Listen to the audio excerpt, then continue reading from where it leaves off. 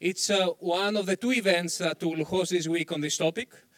Tomorrow we'll have also an event that will address more reasons for that you observe the current trends and competition policy implications. Today, as I understand, some of the speakers will also refer all the reasons behind markups, and they are very welcome to do that. And some of them are also particularly the lovers of competition policy, so they can feel free, they should feel free to make some comments on this direction.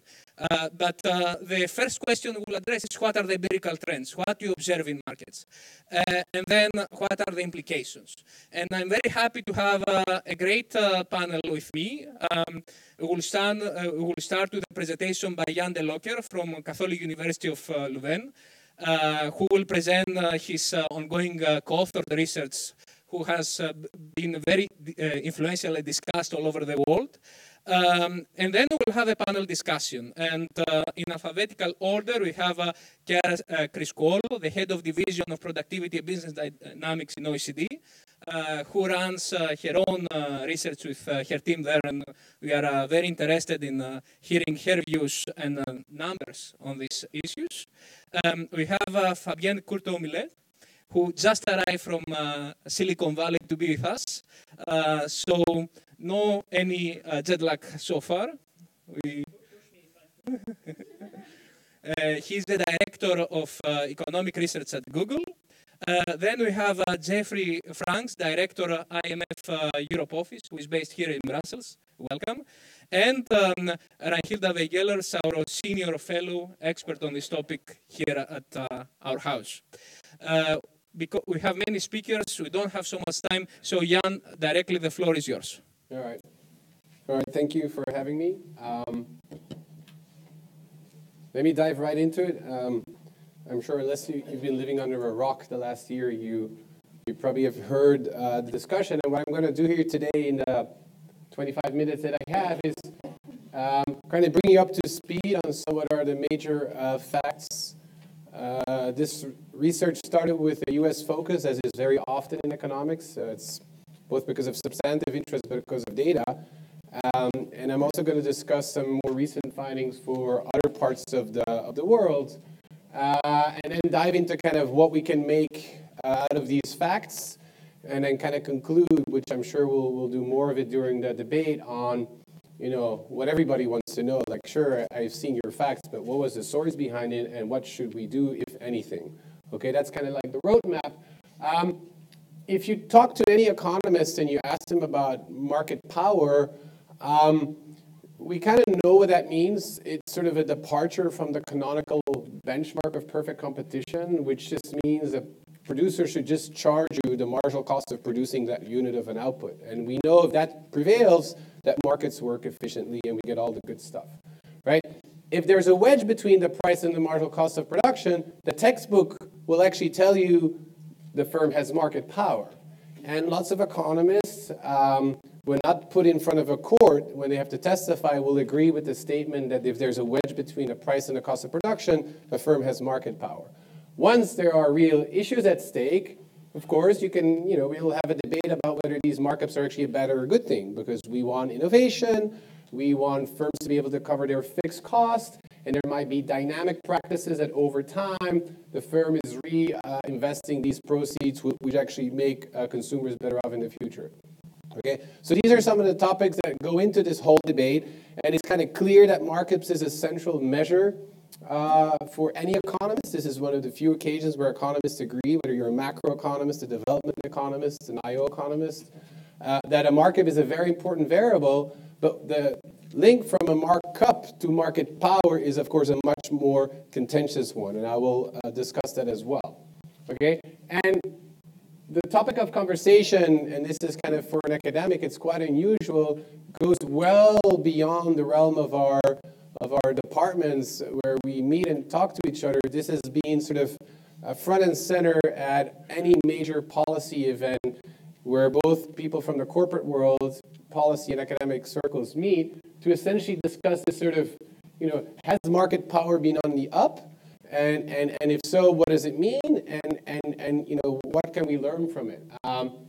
Last year at Jackson Hole, Sintra, you can keep going on. There was like lots of debates about, do we live in an economy where increasingly concentration of economic activities taking place, which we mean that within each sector of the economy, a handful of firms are grabbing much more of market share, right?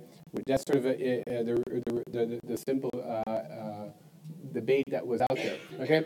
This is, even if we're going to measure this, and there's going to be tons of issues, the reason that there's been such a debate around it is the potential implications, if it is true, and if it keeps on persisting, is large for labor market outcomes, right? There's a connection to the falling labor share. There's a connection to sort of stagnating real wages for median households in the US in particular. It can stifle innovation and growth. It can have implications for income inequality and ultimately wealth inequality, right? So the potential implications, if these facts, suggest that there has been an increase in concentration in market are quite large. So it's only natural that we have all of these debates going on, be it among policymakers or academics, okay? So what I'm going to do today is give you a quick primer on what goes into the methodology, and it's always been and so for those of you who've seen me present this before, you can never explain a technical paper in 2 minutes, so you should never try it. So you should read the paper if you're interested. I'm going to give you just a one, slide on intuition, what type of data you need, and how you measure it, just to give you a feel for how this approach works. And I'm just going to give you a bunch of figures on what I've, of what Jan Eekhout and I, which is my co-author on these set of papers, have learned from this type of analysis. Okay, and then we'll dive into implications and potential drivers. Okay, so the standard type of data that you would need here, and this is going to be really important, is to see firm-level data. So one of the things we've learned from this research is that firms are different. That may not strike you as kind of a big deal, but it just means that using aggregate industry-level data, let's say total output for the steel industry or total value added for chemicals, is just not going to help you to identify whether concentration or market power has been on the rise. In particular, since we know that the action is coming from the top firms. So the aggregate is going to mask all the heterogeneity. So we want firm-level data, and there our hands are tied with data availability, okay? So some of my work has used only listed firms. So for the US, this is a well-known CompuStat firm data. And for the rest of the world, we've used analog, which is called WorldScope. But, due diligence requires you to do more than just the listed firms. It's clearly a selected sample. So all what I'm going to tell you today for the US, we've actually found the same results when you look at all private firms in the US, so 7 million plus firms in the US economy. And Jan and I are actually rolling out this program of measuring markups and market power to other countries in the world where we can grab this sort of population of firms, okay? Economists make a big deal out of the fact that we cannot really trust accounting data because firms do not report cost in the way that economists do. And the most obvious thing we think about is sort of the cost of capital and how do you measure that? Because we think as economists that there's an opportunity cost. If you invest into a machine or into a plant, you're foregoing interest rate of that amount that you could have been putting on a bank, or these days it's not clear what that's going to give you. So that's kind of a crucial problem that we face, right? So the ability to measure the profitability of a firm, which we're going to measure as the wedge between the price and the marginal cost, is what we call the markup, is a difficult thing, right? And there's a whole long literature that talks about how to do this. What we're going to use in this line of work is a departure from what IO and competition policy economists are now very used to. When competition policy economists come together and they have to simulate the effects of a merger, they put two firms together and they let the model tell them what the post-merger price will be. And then the commission or whoever, the DOJ, the FTC, can decide we think the price is too high, we're not going to allow the merger. So it's a model-based simulation. So you have to specify how firms compete, how consumers value the products, the whole system. The approach that I've been pushing for does not have all these features. It's much more minimalistic, but it doesn't have the ability to simulate forward. Neither is it intended to do so. What it's going to do is measure the markups inside the sample, And the intuition can come from comparing two simple ratios. Any firm-level data set will give you information on, say, the wage bill of a firm, right? This is how much they pay their workers, divided by sales. On average, in the data in manufacturing, this number is about 0.25. This means that wage bill is about 25% in total sales. If you were to see, and this is a big if, the same wage bill, but not over total sales, but over total cost, right? Then if these two things were equal, we would conclude that the firm price is actually equal to the unit cost of production, and mathematically this would give you a markup of 1. That's the kind of perfect competitive benchmark. So the only thing you're left to do is actually compare this wage bill in the data over sales to what economists call this cost share. And this cost share is something, because of the accounting data we get that we cannot readily observe. This is the thing we're going to have to estimate, and that's how economists get by, is by estimating production functions. So this whole methodology will actually deliver you, whenever economists use Greek symbols, it's the thing we care about, but it's the thing we don't see in the data. So the markup symbol in this literature is mu, okay? And so mu IT is just going to be each firm in my data, right? It's going to be InBev, it's going to be in 1995, it's going to get a measure of price over marginal cost. Okay? Now, of course, when you want to talk to macroeconomists, you cannot give them thousands of numbers over many years, right? So we're going to have to summarize this somehow for a region time period. And the way you do this is by aggregating, and this is going to be important, aggregating over all the firms. And the beauty here is you can do this however you think you would like to do it. You can do it over regions, you can do it within a country, you can do blocks of country, right? So what I'm going to show you here, most of the figures are going to be an aggregate markup number per year in, say, the United States. And later on, I can show it to you for any country or region in the world you're interested in.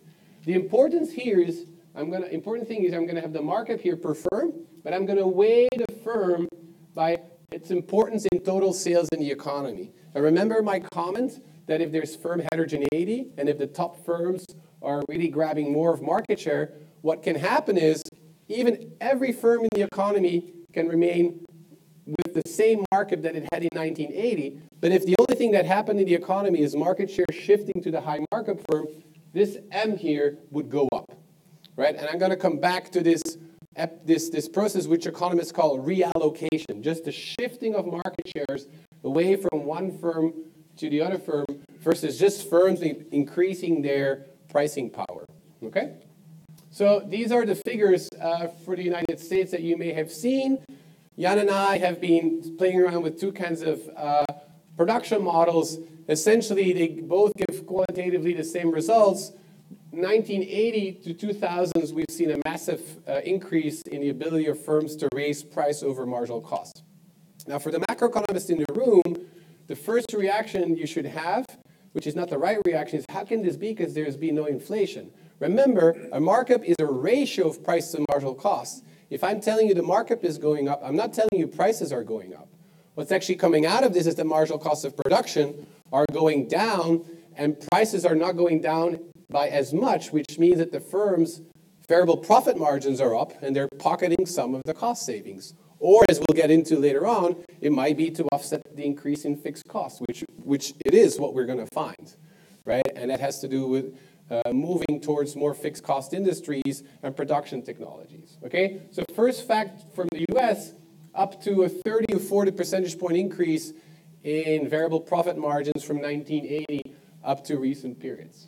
Okay, what's really important here, and this thing, if there's one thing you go home with today, is that the median firm in the economy, which means 50% of sales and below, has not had an increase. So the panel on the left shows you that if you take the median firm, essentially markups have not been increasing. So this previous figure that I gave you is completely driven by the upper percentiles of the markup distribution, which is to say within each sector, the increase is really coming from the top firms either increasing their markup or increasingly grabbing market share. These are the two potential drivers behind this rise, and later on I will decompose them. In fact, I brought the decomposition with me today. For the US, the red figure is again the data that I've shown you. This is the increase in markups from 1980 to 2016. And what this figure tells you is that both the mere increase of markups within the firm, so take any firm that you're interested in, look at 2 years, they could just have increased their markup. That's one reason behind this increase. That is the blue line. So the blue line tells you there has been a component of the markup increase coming merely from the ability of firms to increase their markups over time. But a large component, and the fact that the blue line is strictly below the red line, tells you that this reallocation process, the moving of market share towards the high markup firm, has been a very important driver behind this result. And if we want to look at sources behind these patterns, this is crucial, right? It tells us there's some market-based allocation that's taking place that's moving resources towards the high markup firm.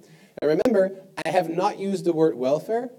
I just use it in the sentence, but not before. And I'm doing that on purpose because this might still be a good thing. This might just be that we're getting resources deployed by more productive firms or just high fixed cost firms, right? We haven't said anything about whether this is distortionary or has any implications that we should feel we should do something about it. Okay, so that's crucial. So now we go to market power. Of course, how do you measure market power? There's many ways you can do it. The only way that we saw fit in this analysis is to look at the profit rates. And again, anybody who owns stocks knows that things have been going pretty well, unless I guess a couple of months. But over that same period, 1980 to 2016, the U.S. saw an increase in corporate profit rates from about nearly 0 to about 8 percentage points. And that's a massive increase, right? And if you overlay the markups, you essentially find that the firms in our data that have high margins are also the firms that are reporting high profits. And that's telling you what's going on, right? Markets have increased by 40%. Profits have increased by 8%. The reason that markups and profits are not the same is because markups measure variable profit rates, okay? If there were no fixed costs, then both should be identical. So what do we find? Yes, there's been an increase in fixed costs, right? Or intangibles, and we can have a discussion about it later on. But the return on these increased fixed costs has materialized in higher corporate profits, okay? And we find actually in the data a very strong relationship at the firm level between those firms who are spending more on marketing, advertising, R&D, brand value, CEO compensation, all things we don't think goes into the variable costs of production. Those are the ones whose markups have been increasing the most, right? And we find that elasticity has gotten stronger. So your intuition should be these results are sort of consistent with a Sutton-like endogenous sunk cost model, which means firms are engaging in more investments, right? But because of these investments, they're able to, for some reason they've been able to take over the market. Now they have this big market size over which they can spread their fixed costs, and their variable profits are higher to fund these fixed costs, but they're still left with much higher profits than what they initially started out with. So that's kind of putting things together, okay? Let me quickly say two things about, the great thing about writing a paper like this, which Jan and I didn't appreciate when we started it, is that we've gotten tremendous amount of valuable feedback, right? And it's been kind of very interesting the last couple of years. Two things that I want to flag here today, in order for you to access the literature. Two things are important. When economists talk about markups, we have in mind price over a marginal cost of production. Okay, that seems kind of obvious, right? But there's been quite a debate about, well, if we put all your other costs that the firm incurs inside of your variable cost measure, we find your markups do not go up as much. And that's like, well, that's kind of obvious. If you put fixed cost in terms of variable costs, you're no longer going to be measuring markups, you're going to be measuring profits. And so what this figure on the left does is, if you take some of these measures that are out there in the literature, which essentially are adding all these other cost factors, which accounts call SG&A, selling and general administrative expenditures, back into all your variable cost of production, you're going to get essentially the profit rate. And you can show this with very simple algebra. So we should really distinguish between the effects on markups and the effects on market power and profits, right? Because we really should care about the profit rate, but in order to understand how the profit rate went up, we need to understand how markups have evolved, because that's going to tell us whether this is coming from fixed cost, globalization, maybe there's an antitrust issue, or whatever it is that you're worried about. So there's a clear distinction between markups and market power. And the second takeaway, which is crucial, is the aggregation. Okay? Some commentators, especially at Jackson Hole, have said, well, the Looker-Acad, if you take their red figure, this implies extraordinary high profit rates for the economy. This can't be right. But that's because they failed to understand that our results are not true for the average firm in the economy. In fact, the median firm in the economy has flat markups. It's all coming from the top firms in your industry, right? And, this is just a violation of Jensen's inequality, which means that the sum of a ratio is not equal to the ratio of the two sums when you have a distribution that's just getting much more dispersed over time, right? So 2 takeaways. Let's not confuse markups with market power, okay? In particular, if there's a variable fixed cost distinction. And second, if we want to make aggregate implication statements, one has to really do the aggregation from the ground up, from the microdata.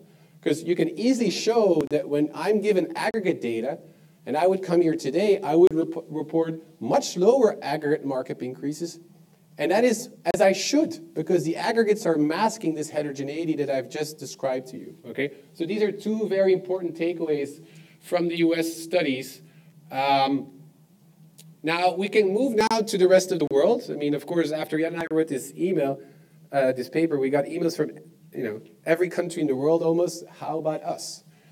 And we said, well, we don't know. We only had the US data. So after a while, we started looking for data that had at least the ability to do something similar with all the possible caveats and problems, right? And we have people on the panel here who can testify that this is a very difficult task, right?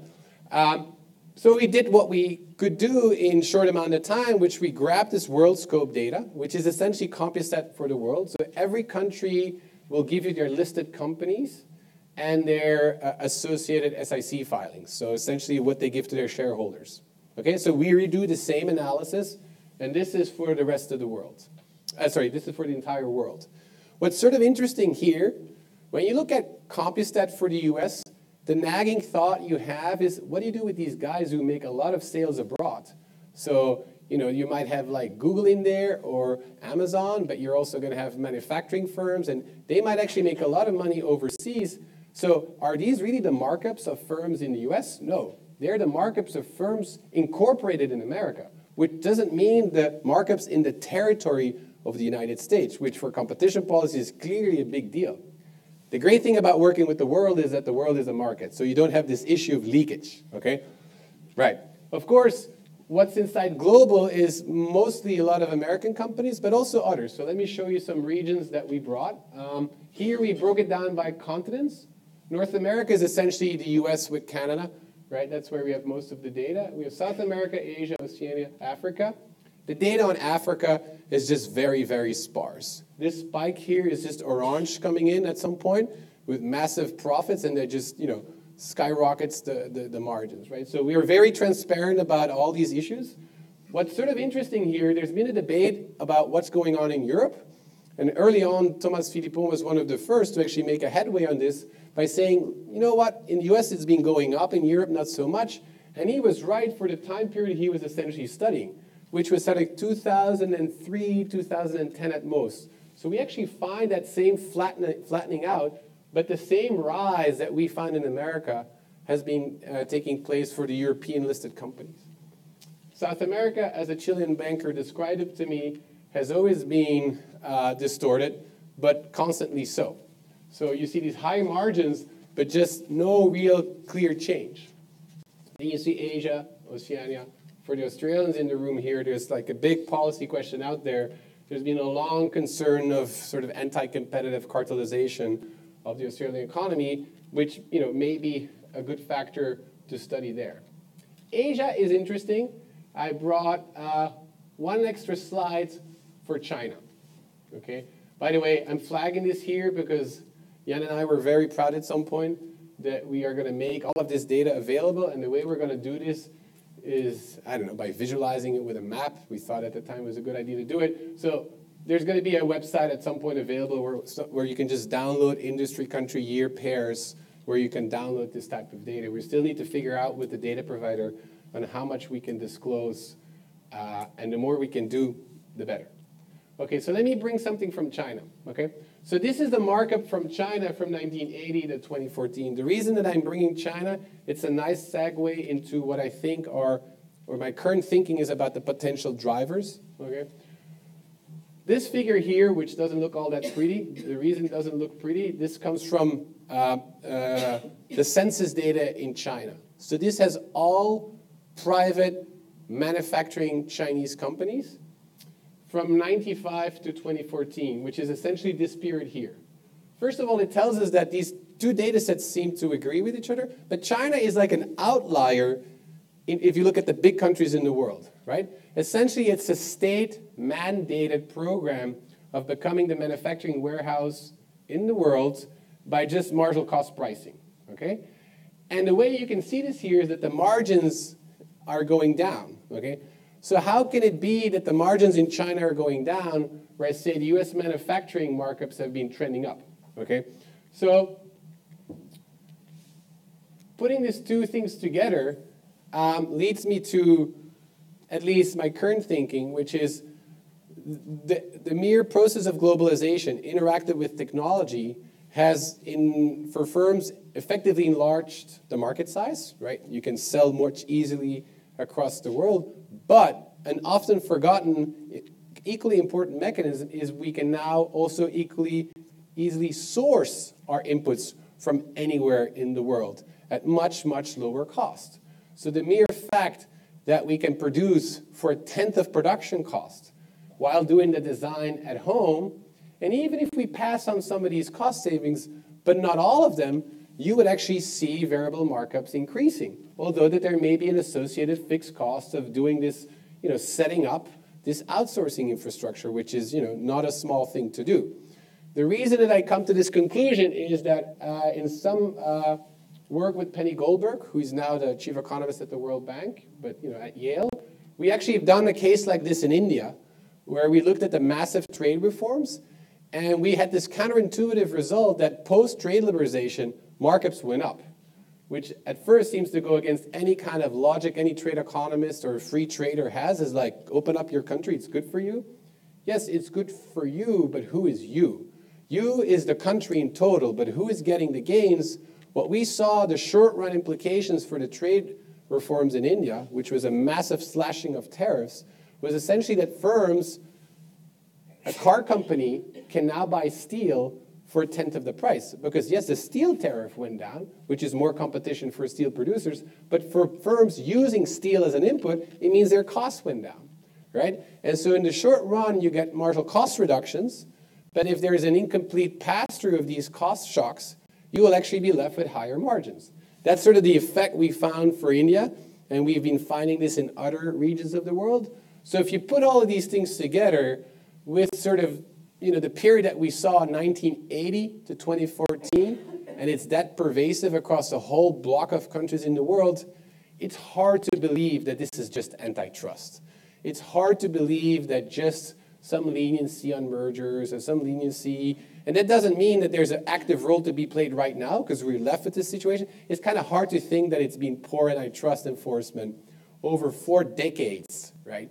It seems to be much more the nexus of globalization with technology and the increasing dispersion of who is grabbing the rents of these innovations, right? And I think it's important to recognize that there's not one silver bullet here so that policymakers think they can just hit a switch and the problem goes away. It's much more complicated. And there might be different realities in different industries. And so I think the time is kind of ripe to start doing much more careful analysis sector by sector and taking on board some of the things we found here. So to conclude, we see large secular changes in firm performance, and it's true for firms at the top.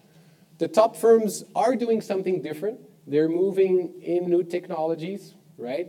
This can deliver welfare increases by the mere fact of better products, better services, long-run benefits. But at the same time, we should worry about the situation we're left with, which is this sort of decline in entry, decline in innovation, and the kind of multinational shopping that goes on across input markets. So we just have to do much more research to really know what's going on. And I think, obviously coming from me, this is you would expect this, but I think what's going to be clear here is to have evidence-based discussions and not about what one believes there to be happening and therefore what should happen, right? And this debate is really important. It goes well beyond what we were talking about here. It's about people's lives and the wages they get and the worker environments that they're in. And so I think it's going to be important that we remain critical of the findings, but that we interpret them as correctly as we possibly can. So I'll leave it here.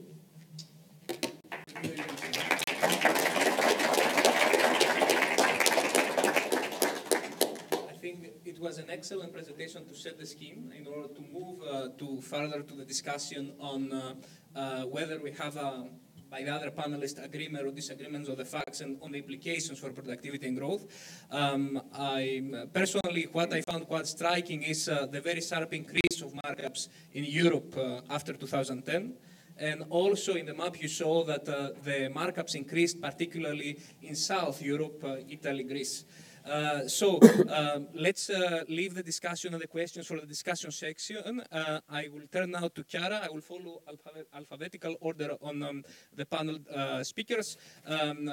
Chiara, what are your views from your research at OECD? Do you agree with Jan? And what are the implications for productivity, growth, and equality? So let me first start saying that we find very similar results. As Jan said, the interesting thing is that we do find similar results using different data in particular, and I think that's the big addition from our work. We don't look only to listed companies, we look to sort of a large set of private companies. We have not got yet to the stage of all private companies in the countries we look at, and we look at about 25 countries across the OECD. So we find, I think, 2 points that Jan stressed in terms of increasing markups. One is exactly what Jan said. I mean, we have heterogeneous firms, and in previous research, we look at productivity, labor productivity, multi-factor productivity, or revenue-based multi-factor productivity. And we found this increase in divergence in productivity, and we found that this also was reflected in increased divergence in between firm wage inequality. When we look at markups, exactly like Jan showed for the US, is we see a big increase in dispersion as well in markups, with the biggest increase in markup happening only at the top. And let me perhaps get to this. So the increase, if you have here, the bottom decile is what you have here is really flat. And then we start seeing the fifth decile, sort of the median companies, and the top decile in our set of countries and firms that we limit to be more than 20 employees, we see a very similar increase to what Jan said. So again, I completely agree that there has been an increase in markup, but only at the top. What I think is the new addition, and it links very nicely to what Jan was discussing, or changes in production, technology as well, is the fact that when we look at differences across sectors, and that was one of your questions, I think, we really see two things. One, we always saw that there has been a bigger markup, if you want, in digital intensive sectors. This was true at the beginning of 2000. But when we look at the latest years, sort of the 2013-2014 periods, we really see that this big gap in markup, so higher markup in digital intensive sector, is much higher today than yesterday. Does this mean that we see a problem with market power? Here is where I'm much more nuanced, and I agree with Jan that there is not a straight relationship between high markup and problem markup. This might be a reflection of the higher use of fixed cost, of intangible assets, and so on, and that's something that we are still trying to disentangle. Now, given these doubts about, markups equal market power, sort of high markups equal market power, what we try to do is something a bit different. And so the idea was, for our group at the OECD, is to say, okay, let's look beyond markups. And that's really, I think, another big contribution that we made, is to say, okay, we cannot really say, high markup, high market power, because of this, for example, one of the many, criticisms that one can make to this approach that Jan described is this increase in fixed cost. But, there might be others. You're looking at listed companies, not all the private companies, et cetera, et cetera. So what we do is we take a different approach, if you want, and we reinforce the evidence on markup with evidence coming from other aspects of the competitive dynamics in countries. So we look at increasing concentration, and this is a paper that is coming out hopefully next week. We look also at entry rates, and in particular the decline in entry rates. And then we also have started new work looking at the increase in M&A activities, because again, these might have implication in the longer run on innovation and the quality of innovation. So let me start just with showing you some evidence. We look at industry concentration. This is, I think, an area where there is still a huge lack of evidence beyond the US. And there is also a bit of debate on whether this has increased or not. What we do find is basically in the two regions, we look at Europe and North America using this Orbis database that covers a lot of private companies, an increase in 3 out of 4 industries when you look at 2-digit in each of these regions, Europe or North America. And a second thing that we find is the increase is happening in both regions. I mean, much more in the sort of North America, US and Canada than in Europe. What it is interesting as well is that this increase, contrary to the increase in markup, which was mainly happening in services, is happening both in manufacturing and services, and is not linked to the digital intensity of the industry. So, that's, again, a picture that is complementary but does not fully align with the evidence on markup. So, concentration has gone up no matter the digital intensity, which we were very surprised about. But, we're still investigating the reason. The second big evidence, and that's very much in line with the evidence on markup and this pattern of being particularly driven by digital sector, is the decline in entry rates. This has been documented mainly in the US. We do look across about 18 countries here. And what we do find is that there has been a decline in entry rate, in particular in digital intensive sectors. And this is also accompanied by a decline in job reallocation rates. At the same time, what we find is that exit rates have really been flat. So, you see a decline in business dynamism more from the entry side than from the exit side, which again might be suggestive that, competition is not working as well as we wanted also on the exit margin. The final bit of the puzzle here for us was to look at M&A. The reason why we wanted to look at this is that there have been, if you read sort of anecdotal evidence, there is a big increase in mega deals. There was also a big talk about, increase in buying of digital companies. And in fact, this is what we find. We find a large increase in mega deals. We find also a big increase, especially in the latest years after 2010, of software sort of digital intensive, let's call them, target firms, sort of data processing, software publishing, and so on. Now, what are the implications? And I think the implication of these really depend on the drivers. So, is this all driven by technological changes? Is this driven by globalization, or is there something else going on, sort of a competition problem? From our studies at the moment, we're much more, as Jan also sort of suggested, it's like we're much more focusing on technological changes and globalization. That said, our analysis does suggest that this cannot explain everything. So there is more work that needs to be done. And, depending on whether you think it's good increase in markup or good increase in concentration or not, then this would lead to more or less innovation. So if it's good reallocation going to the most productive firms, this might lead to, low inflation in the future, higher innovation, and so on. At the same time, if we do believe that startups have a role to play in the whole innovation arena, and in particular in bringing out to the market radical innovation, then the decline in entry rate plus this very big increase in mergers and acquisition might lead us to worry that in the long run we might see a decline in also radical innovation that can really change the paradigm of what we're seeing today as innovation. And similarly, this issue of M&A, which we are trying to explore today, can this imply more or less diffusion? And here we are finding, two opposite effects. On the one hand, we find that, M&A seem to be a tool for non-digital firms to actually acquire the technology that they don't have and the talent that they don't have. So we really see, when we look at the sort of technologies in the patent that are acquired by the firms, we see a big diffusion of digital technologies across the whole economy, which might be good in the long run for aggregate productivity growth. So this is something that, again, we need to do more exploration to give a firm answer, but I would say the glass is half full in this respect. And then, again, what we find is this increase in inequality, which we have found across different countries, which is very much linked with this increase in superstar firms and this increase in productivity dissipation.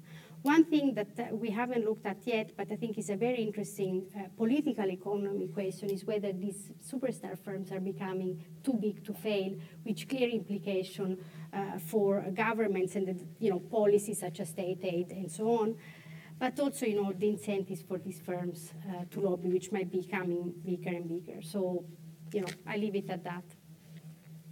Thank you very much, Chiara, for commenting on the estimates. Basically, you agree with Jan's estimates, but you build on that you bring this distinction between digital sectors, non-digital sectors, but also referring to some of your other interesting projects related to mergers, entry, and so on. So, based on what I heard, Fabienne, should I worry? Do we have a problem? So, let me come to that, but firstly, it's a pleasure to be here today. It's a topic, I must say, that I really like personally. In my past university life, I used to be more of a macroeconomist, but in my professional life since then, I've been more practicing on the micro side of things, industrial organization, including all my career at Google, where I deal a lot with competition policy. And one thing I like about this topic is it brings both of these perspectives together very insightfully. So this is a topic that also asks fundamental policy questions.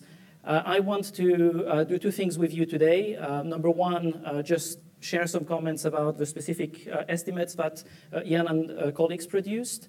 And secondly, move to the equally crucial issue of interpretation. What can we make of them? And then address your question also, Georgios.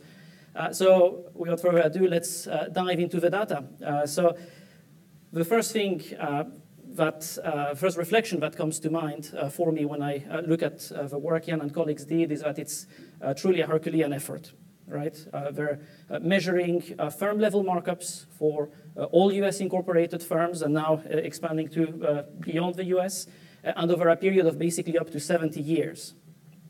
So it's the sort of thing that you must not be faint of heart to do.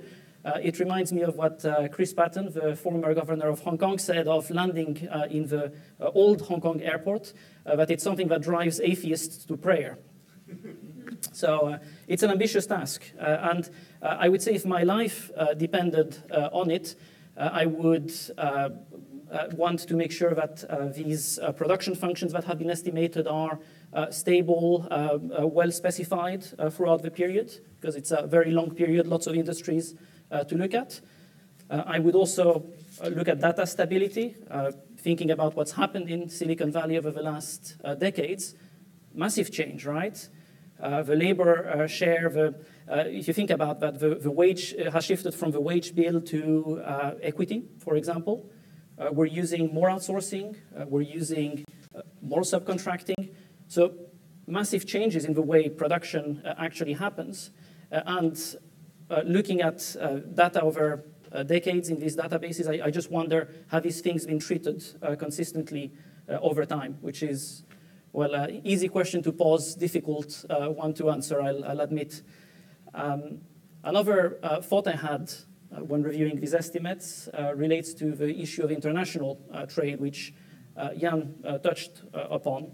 And certainly in the paper I reviewed, you were focused on looking at US firms.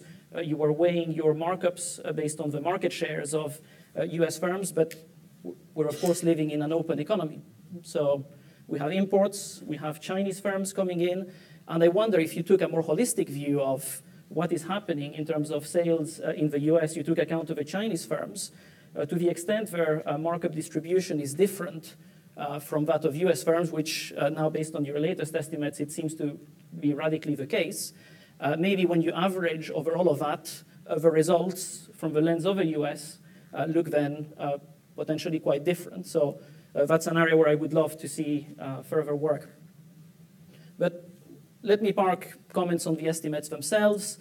Let me take them as given. Certainly in the broad picture, markups have increased since 1980s, something you observe across the economy, etc. Let me just bank that and discuss how we interpret it, if that's indeed the position.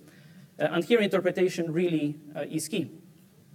Because when you think about increasing markups, the natural tendency bias is to think that, well, prices have increased, or a lot of people go to that explanation.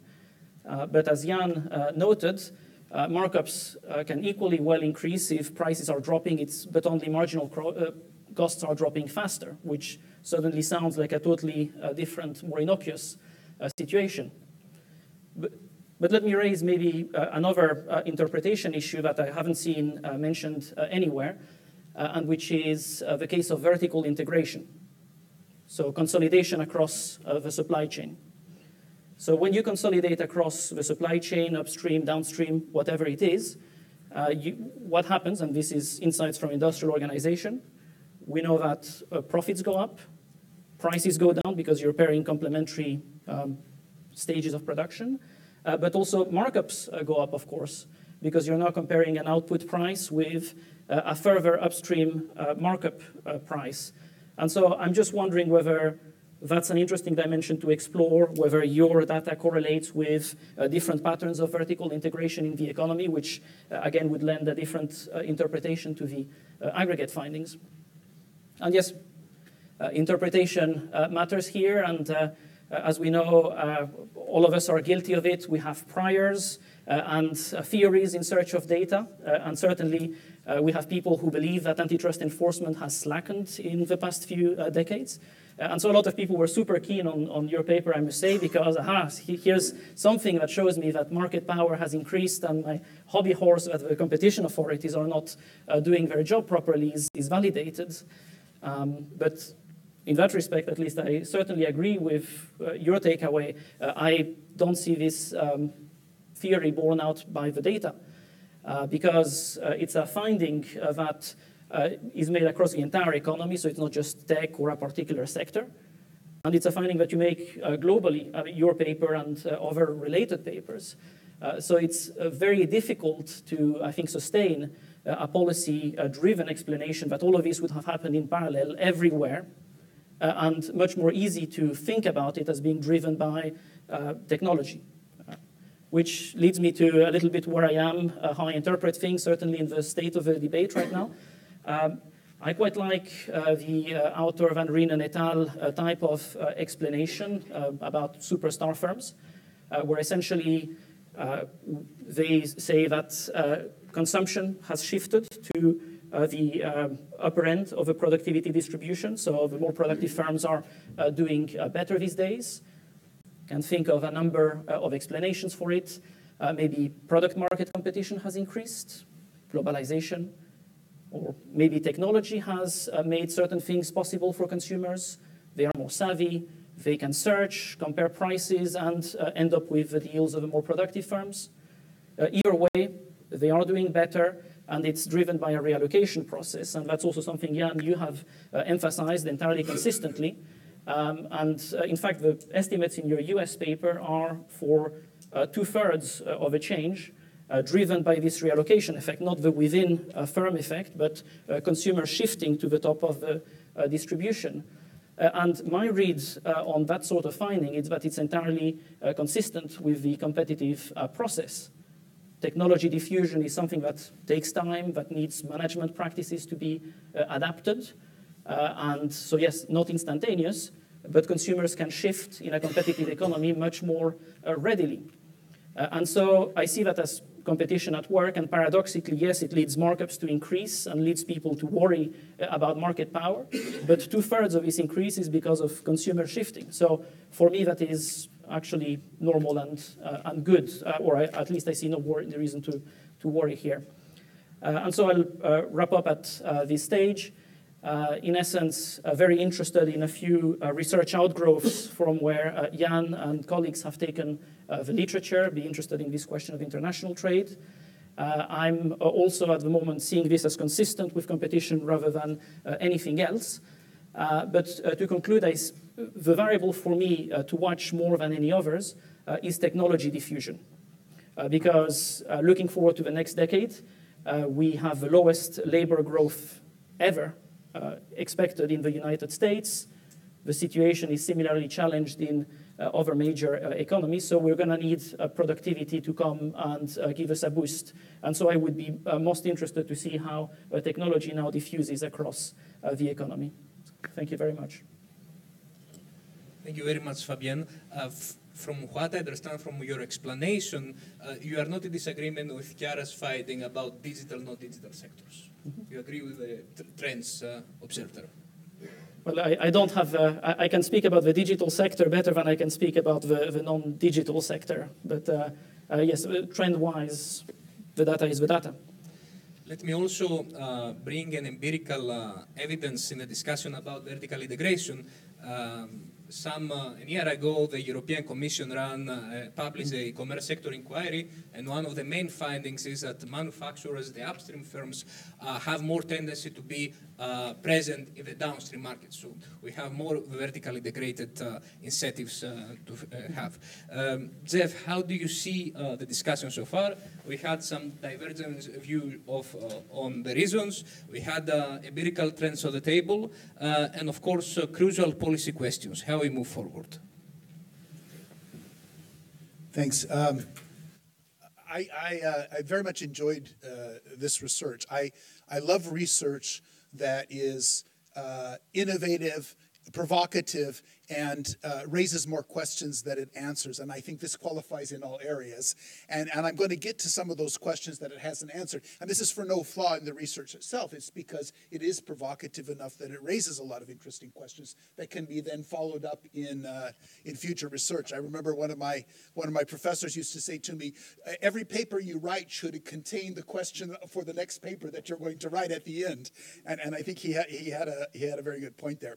I'm going to rely on Jan's research, but also some recent research that has been done by some of my colleagues at the IMF, Diaz, Lee, and Tamberlichen, who have also done similar research.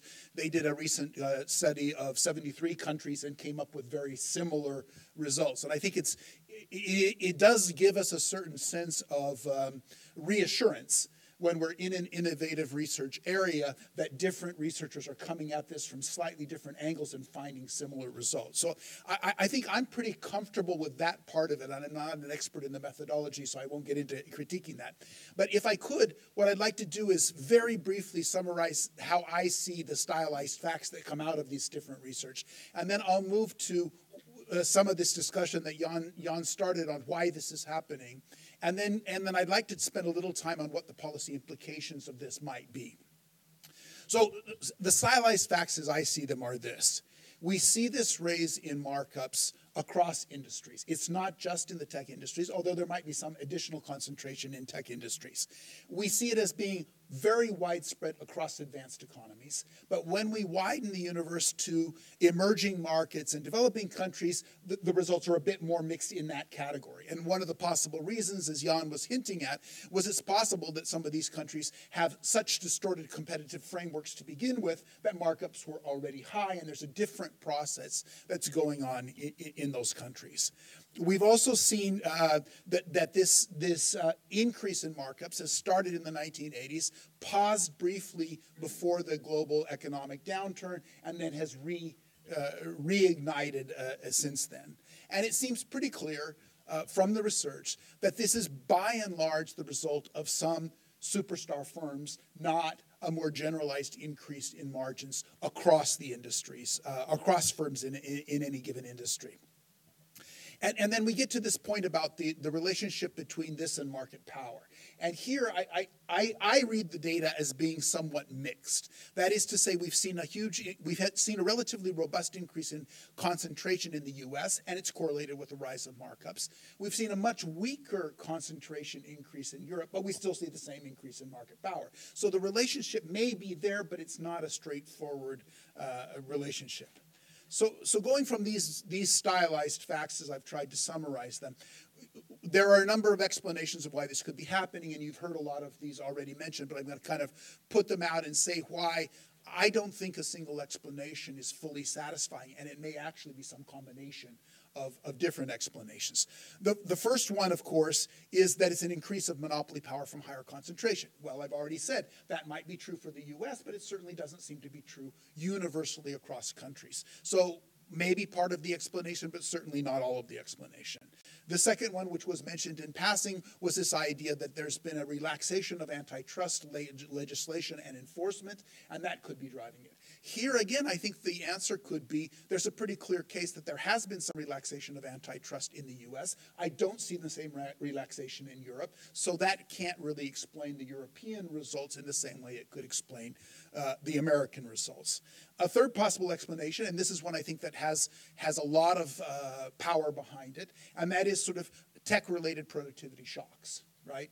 So these are that some firms are increasing their productivity in a very substantial way due to some technological shock, or reducing their costs, right? And we're seeing that result, and I would agree it's not because of the prices, it's because of the costs, either from the productivity side or from the cost side, that's leading to those higher markups. But the question that is interesting to ask yourself there is, but then why has there been so little diffusion of these positive technological shocks to other firms in each industry? One would think that looking at a period from 1980 to now, a period of 40 years, you would see more diffusion of these technological innovations. And it's an interesting question why that may not be the case. A related point to that, sort of I would call that 3B, is that we've simply moved into a world where increasing economies of scale are more widespread. And that's the fixed cost explanation that Jan was referring to. That is to say that we're in a world where in producing in many, many different industries, fixed costs are higher, and therefore you have more of a natural monopoly situation. And you could also add that in some technologically oriented industries, marginal cost comes close to zero. So you have high fixed costs, virtually zero marginal costs, you're ending up with a natural monopoly scenario, and that can drive margins, certainly. This could also be a result of networking effects. So, if I'm using Google as my search engine, because everybody else is using Google and that makes it better, then there's a natural process that generates that concentration of work in a particular firm. Another explanation, a fourth possible explanation, is that across industries, firms have been doing a better job than they did in the past at product differentiation. So I'm just better able to convince consumers that my product is different, and i.e. better, and they're willing to pay more for it. So you might think this might be an explanation of sort of, Apple versus Samsung, that if Apple is just great at convincing people that Apple products are just different, it's not a generic smartphone, then they can exploit that by charging a higher markup. That again probably works on tech industries, but it's hard to see how that works in the steel industry. If I'm able to convince people that my steel or my wheat is better in some qualitative way, then that gives me more market power, doesn't really seem to answer that particular part of the stylized facts that we have seen. Finally, let me throw out a possible explanation, which I was even debating whether to include, but I'll throw it out here, and you can feel free to slap it down because I know it's got serious flaws. And that is, if we are in a world increasingly where the superstar firms are inhabiting essentially a different global market, and let me explain what I mean, a different global market for capital, then you can see a situation where some of these other explanations which drive up markets, say in the US, could then filter through to other places. So let me play this out. Suppose we're in a world where the top firms have a globalized capital market. And for whatever reason, it could be productivity shocks, it could be antitrust enforcement, in the US margins are rising. Then the capital is going to move out of Europe into the US, chasing those higher markups, until the markets are then equalized. So you could theoretically see a situation where Firms in Europe have not experienced the same degree of concentration or relaxation of antitrust, but capital has flowed out until your returns are equalized. And that's what's going on. Now, the problem with that argument, and I realize that it's a very serious problem, is why isn't that happening within industries in a single country? This is essentially relying on the argument that there's cross-border movement of capital at the superstar level is much freer than movement within industries to equalize the margins within a single industry. And I'm not sure how we can reconcile that. Now, finally, let me just spend a couple of minutes on what the possible implications of this might be. Depending upon the cause, of course, the implication could be benign or it could be quite negative. Among some of the negative implications that our IMF research has shown, for example, is that up to a certain point, increase in markups is correlated with higher rates of investment. But after a certain markup level, we start to see a negative correlation. That is to see higher markups are associated with lower investment. So rather than getting the market power as a tool for innovation, we're getting actually market power as a negative force on innovation and investment. So it depends upon which side of that inverted U curve you might be on, whether on a macroeconomic level it's a good idea or it's not a good idea to sort of sit by and let this sort of happen. So you might end up in a situation where you have suboptimal investment as a result of being too far on the inverted U curve in terms of the markups. It's already been mentioned that we're undoubtedly going to be in a world where we have lower labor market shares, labor income shares. And then that has implications for employment, it has implications for workers' welfare, etc. And finally, this idea that we have superstar firms that are increasingly differentiated from the bulk of firms raises the question about deadweight loss, essentially. You have a higher and higher share of firms with a higher and higher gap between the production possibilities frontier and where these other firms are producing. So there's a potential loss of growth, economic growth that's there. Now, finally, let me say, well, what does this mean? What should the policy implications of this be? Before I say what I think they might be, and I'm going to raise more questions than answers, I want to highlight two questions that a professor of mine in applied microeconomics told me in graduate school many years ago. He said, you always have to ask two questions before proposing a policy response. The first one is WTMF, and I don't mean WTF, I mean WTMF. What's the market failure? WTMF. If there is no market failure, then there shouldn't necessarily be a solution. So if in fact it's a natural process of productivity innovation, there's no market failure, there probably should be no policy response, right? But if there is a market failure, then you have to go to question two. And question two is, what's the cost-benefit analysis behind a possible policy intervention? So even if there is a market failure, it's also possible that the policy intervention to try to fix that market failure will do more harm than good. And so you have to kind of think about that side of it as well. Having said that, if you've got these problems of potential underinvestment, potential lower labor incomes, and potential lower economic growth, you could think about distributional policies to deal with labor. You could think of stimulatory policies for research and development or for investment to deal with that underinvestment problem. Or you could think about the possibility of some taxation policies on monopoly rents if in fact that's what you're seeing. And finally, you might want to think about what is it that the public sector can do to encourage greater diffusion of these technological improvements than what we've seen so far. So please take this all with a grain of salt. I'm not recommending any of these. I'm just saying if this is your problem, then these are possible solutions that might be out there. But before you move to the possible solutions, you have to figure out if there is a market failure and if the solution is actually going to be more effective than the cost. And let me conclude with one final remark about this policy implications. My casual sense, as somebody who's spent my career working all over the world, is that we may actually be in a situation where high markups in some countries are due to overregulation, and high markups in some other countries might be due to under-regulation. So there's not necessarily a single policy answer there. When I saw those Latin American numbers out there, and having spent much of my career working in Latin America, it was perfectly understandable. There's a lot of monopoly power, there's a lot of collusion going on, there's a lot of over-regulation in some economies going on. But if you look at the results for the US, you could make an argument that it's actually been too lax in terms of things like antitrust enforcement. So I think really we're going to end up in a situation where we have multiple causal factors which might require different policy reactions in different countries. Thanks. Thank you very much, Jeff. I think you touched many issues at your time and that can motivate discussion. One of those issues, Reinhilde, was about investment, innovation, competition, the relationship. What are the implications of the empirical trends on this direction? What do you think? Yeah. So first of all, I also, like the other panel members, like to say that I really like this work of Jan and Jan, because indeed it brings micro evidence base to the policy discussions on very important issues, and particularly the fact that you can really do this at a large scale here. So that's important because that will allow us to really also identify what drives these markups here, trying to identify better which firm characteristics, which sector characteristics, country, time here.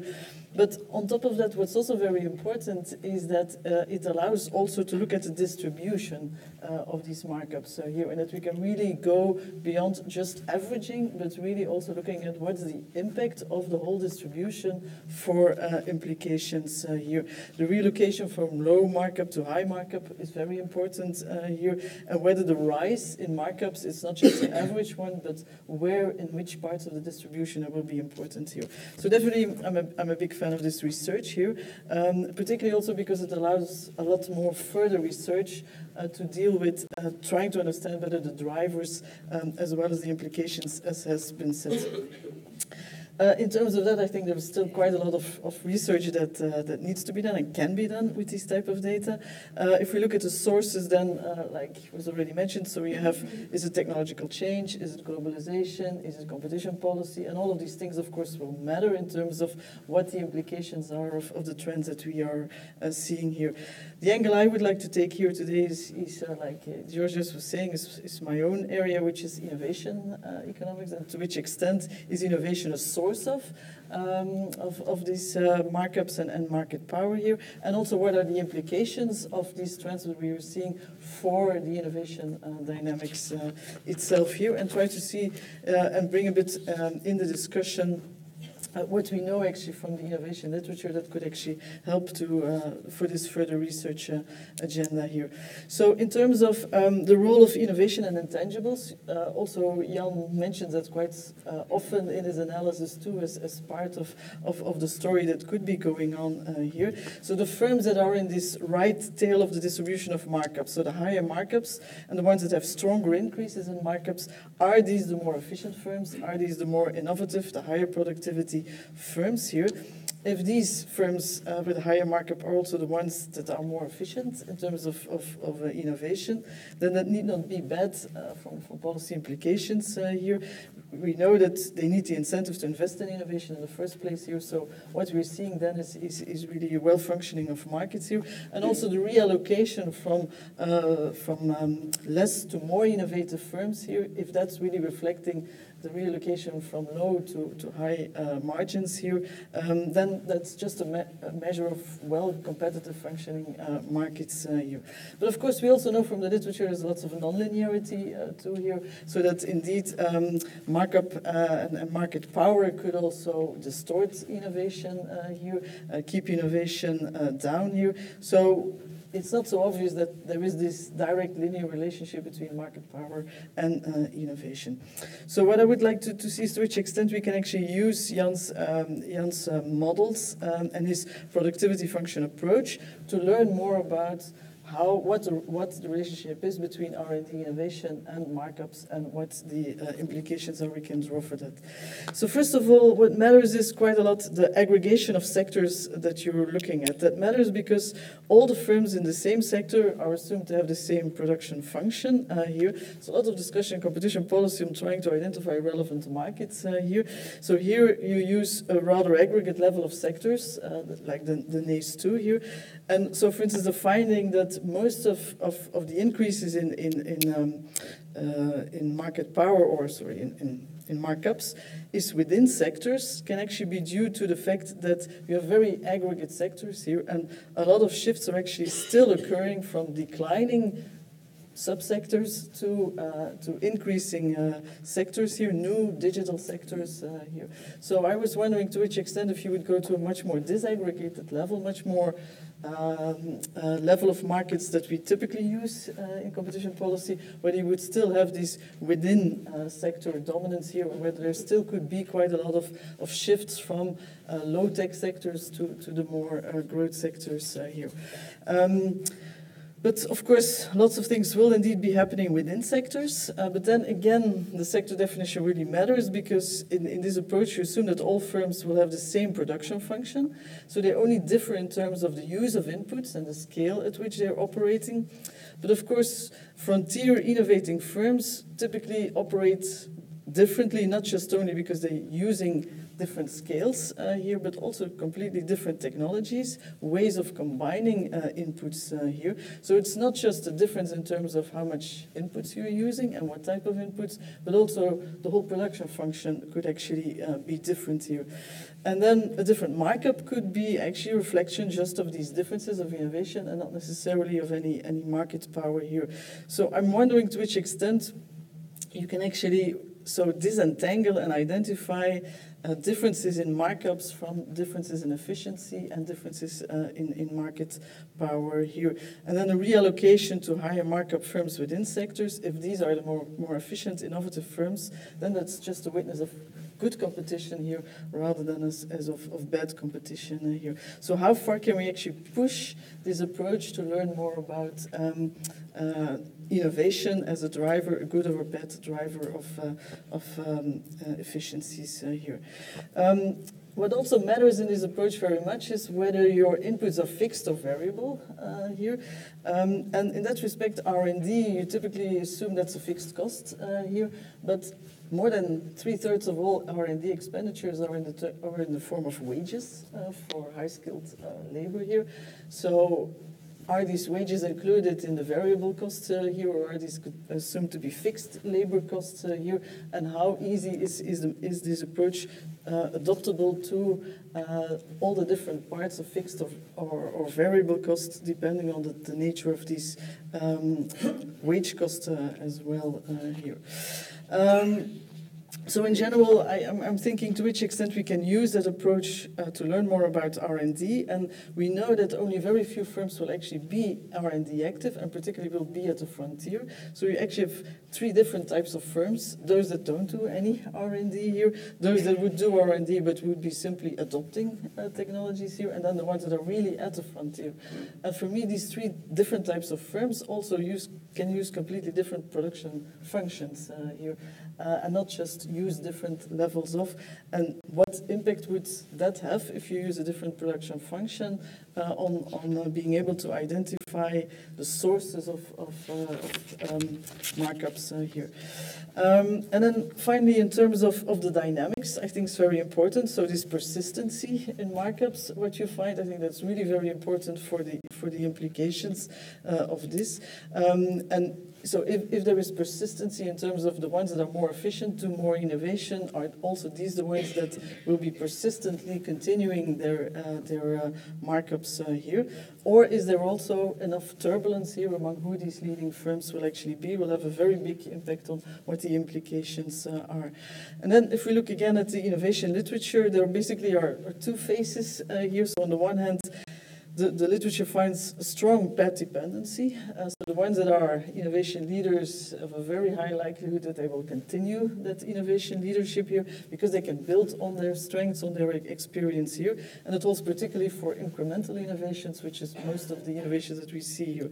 Nevertheless, once in a while, you have these dramatic drastic game changers here, which typically come from outside, which will be very important for the innovation progress here, but where there is indeed also quite a lot of turbulence among who these leading firms would be here. So it matters also not just to identify persistency, but also whether it's the same players or whether there is this turbulence here, to know actually what the impact would be.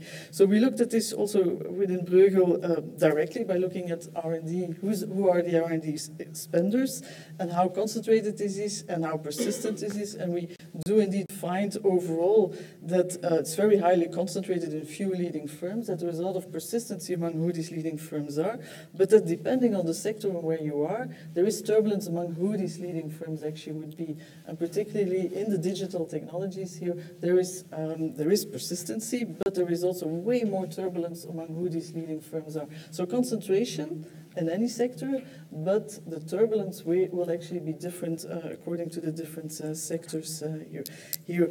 And that's why it would also be nice to see the extent to which in this approach here we could also look at that turbulence too here, because it will have very important implications on persistency and its implications here. But again, would require really looking at a much more disaggregate level of sectors here to pick up where these differences and trends would actually play out here. So overall, I really like this approach, particularly because, like you mentioned, it really introduces a lot of scope for next steps of research here that will be even more evidence-based support for our discussions. Thank you very much, Reinhilde. I think many food for thought on innovation markups.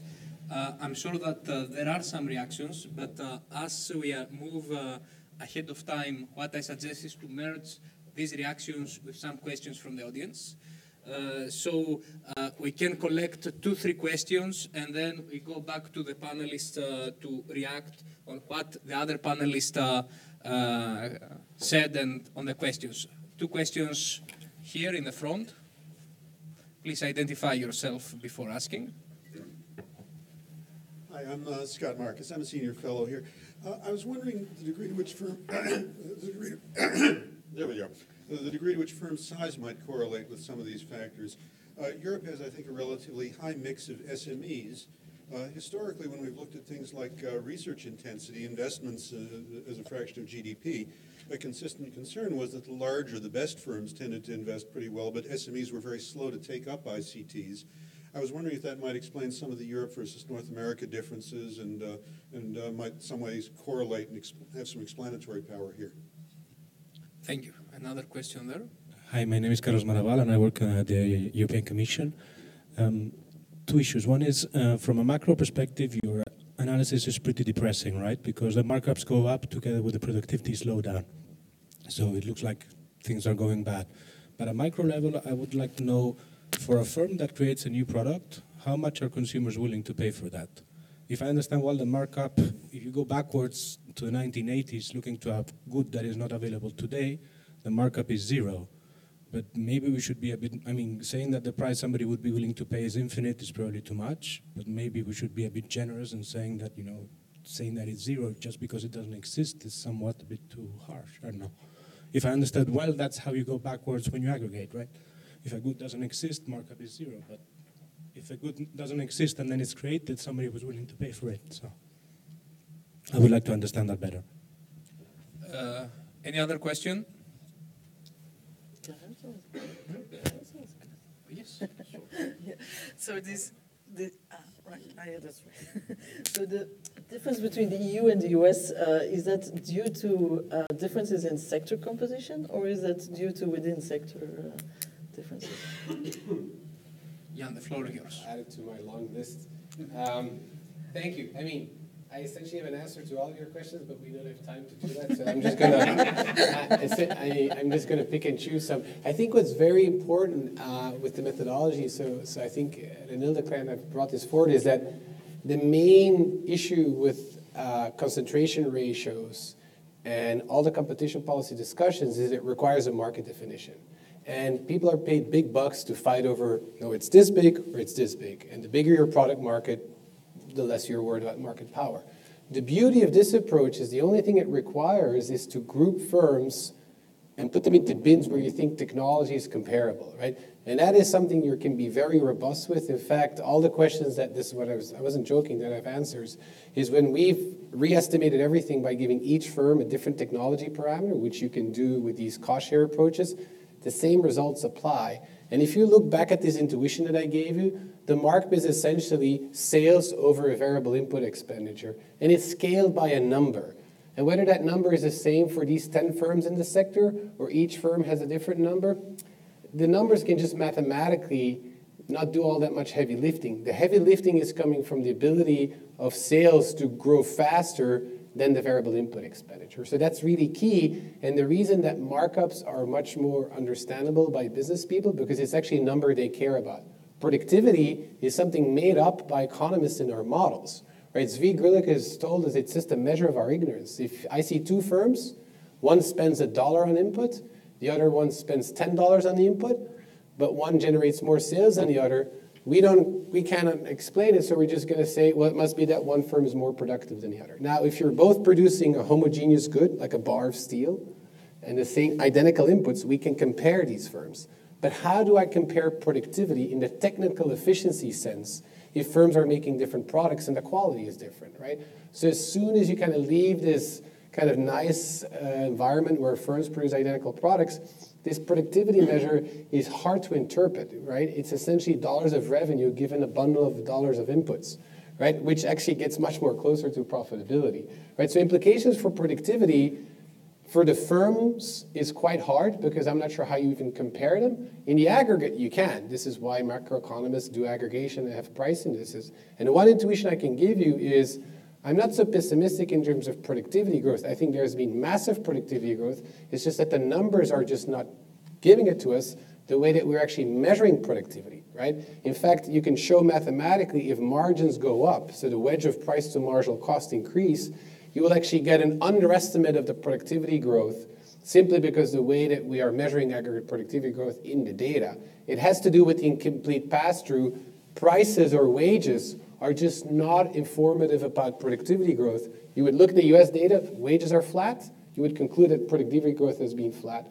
But that's not true simply because of the productivity growth is in the cost, and costs are masked by increasing in markup. So I think that's a very important implication that one has to keep in mind, that if this is all true, these facts, that we have to really seriously rethink how we do productivity growth measurement and how we draw inference.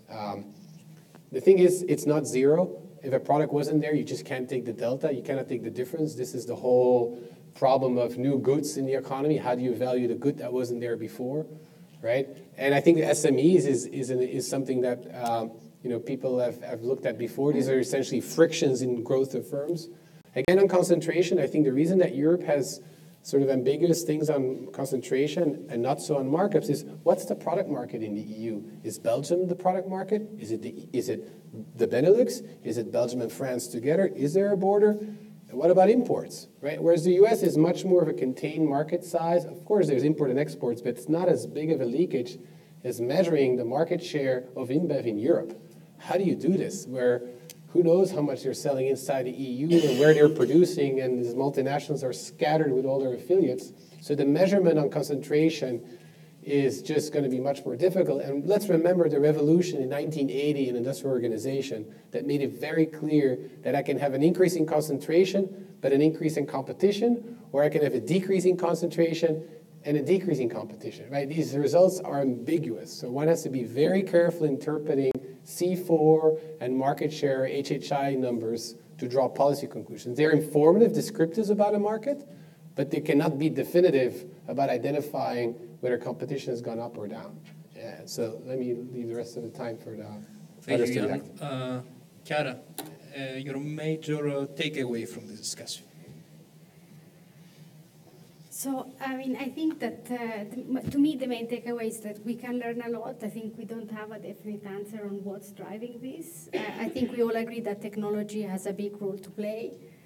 I think we still need to understand a lot of what's the implication for competition, what are the implications for innovation, and really is this increasing markup good or bad? I think there is still a lot to learn. If we believe the Google view is good, if we believe some other views is not so good. So I think, you know, I still believe that taking all this evidence together with, you know, concentration, the work of Philip On, or the work on Superstar Firm, our own work on Frontier really helps sort of, I think we all agree that there has been a big increase in the awareness of the distribution, and this has a strong implication for inequality, and I think we all agree on that. That would be my sort of stable point. I know that this is sort of happening in the US and abroad. So, Thank you, Chiara. Fabian? Gosh, so much to take away. We should really just lock the door and spend a few days to work all of this out. Fine by me. But which would be fun. Just some random observations. We've spoken a lot about concentration increasing as a stylized fact. Just a note that that's concentration measures at a national level, typically in the US. There are recent papers by, I think it's Rossi Hansberg and a couple of Fed economists that show actually that if you look at it at a local level, which is more relevant in a lot of markets, concentration has gone down in the US, and the way to reconcile the two findings is that essentially national firms have been taking more of the business, but actually local competition has gone up, which is something we don't always think about. One plea that I would put to all of us is, of course, tech is a popular sector to look at these days, but sharing is caring. We are here looking at the whole of the economy, and it's often misleading to look at it just from the angle of tech. So we should remember it's a macro analysis here. And we mentioned, for example, increases in the profit rate in the economy. Actually, when you look at it sector by sector, in the US certainly, the share of profits going to the information sector has indeed increased over the last 20 years, but by less than you would think. And actually, the big thing that stood out for me is that the finance and insurance sector has shot up, which was particularly striking post bailouts, etc., etc. So let's just remember to take a broad view of these things. And maybe a final note on Chiara's presentation about declining entry rates. I know that's also been a stylized fact. It surprises me from my very narrow Silicon Valley view, where if I throw a stone, I hit an artificial intelligence or machine learning startup. So I'm just wondering how I can reconcile my micro experience with these micro facts. But on that, thank you very much. Really fascinating debate. Thank you. Jeff, you referred in your talk on combined effects that play a role here. So does this mean that we need a multi-dimensional approach in this issue? What is your major takeaway? Correct. Yeah, I mean, the point I was trying to make on the multidimensional is that I think my personal instinct on this is that the causality is probably multi-factor. And if it's multi-factor, there's not a simple answer to what to do about it and whether it's good or bad. And I think that's the thing that I'm concerned about. If I were to point to the sort of the single factor that does concern me the most, and Jan kind of alluded to this on the productivity measurement side. For me, the thing that concerns me the most about these results as a macroeconomist is that gap between the production possibility frontier firms and the rest of the firms. That could be part of the explanation why at a macro level we're seeing a slump in productivity growth. Not because the superstar firms are not as productive. In fact, they could be even increasing their pace of innovation compared to the others. It's the lack of diffusion. I mean, that's what would be the most concerning issue for me of the ones that we've flagged so far. Thank you. That is clear. Rachilda, you are an optimistic person by nature, so please close a panel with some optimistic remarks. That's easy. So I think we as economists, we usually always agree that everything is very complex and multidimensional here. But as an optimist, indeed, I do think that we can make progress on this and try to understand better the different dimensions and how they interact. And particularly in this age of big data here, and this is actually also what this work really nicely illustrates here, that if we have access to larger data sets with much more heterogeneity, we'll be able to learn more here. And I do think that artificial intelligence and deep learning will not be enough, that we also need economists to work with these big data here to improve here. But it's a combination that will help us to learn more here. So we're on the right track. Thank you. Hopefully we'll have access to these data. We still have jobs, that's why. So I invite all of you to all me thank the speakers for being with us today.